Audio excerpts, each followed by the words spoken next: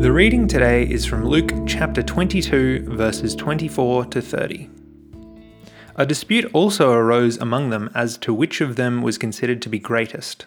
Jesus said to them, "The kings of the Gentiles lord it over them, and those who exercise authority over them call themselves benefactors.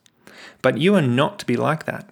Instead, the greatest among you should be like the youngest, and the one who rules like the one who serves. For who is greater, the one who is at the table or the one who serves? Is not the one who is at the table? But I am among you as one who serves.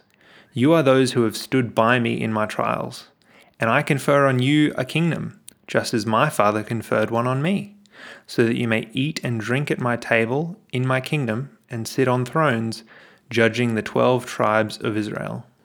After a meal like none other, the disciples start having a dispute like none other. It is really quite remarkable that even after Jesus has been with them for so long and told them about his death, that this argument comes up. They begin to argue among themselves about who is going to be the greatest. However, Jesus puts an end to that conversation quickly and turns the definition of the greatest right on its head. The pagan lords, rulers, and kings really had an overwhelming pride. They may have done good things, but only to receive honour and be praised by other people. They loved the names that people called them, such as Lord or Your Grace. That was the common perception of what it meant to be great. But Jesus says that followers of him are to have nothing to do with such things. The way to greatness is to be like the least, the youngest. The one who rules or who is in leadership should be the one who serves. General knowledge and common sense will inform us that the one who is at the dinner table is the one who is greater. If you've watched any shows like Downton Abbey, you'll know this almost instinctively.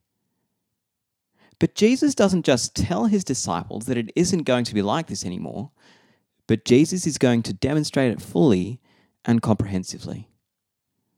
He is the one who came down to earth from heaven in order to live among human beings and ultimately die for us to serve us. He is the one who truly serves. And so if then we want to be great, then we are called to follow his example. Gracious God, thank you for the way in which you have served us through Jesus.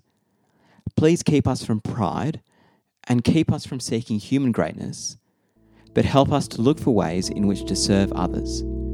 In Jesus' name, Amen. If you have any questions or would like to find out more about our church, visit stbarts.com.au.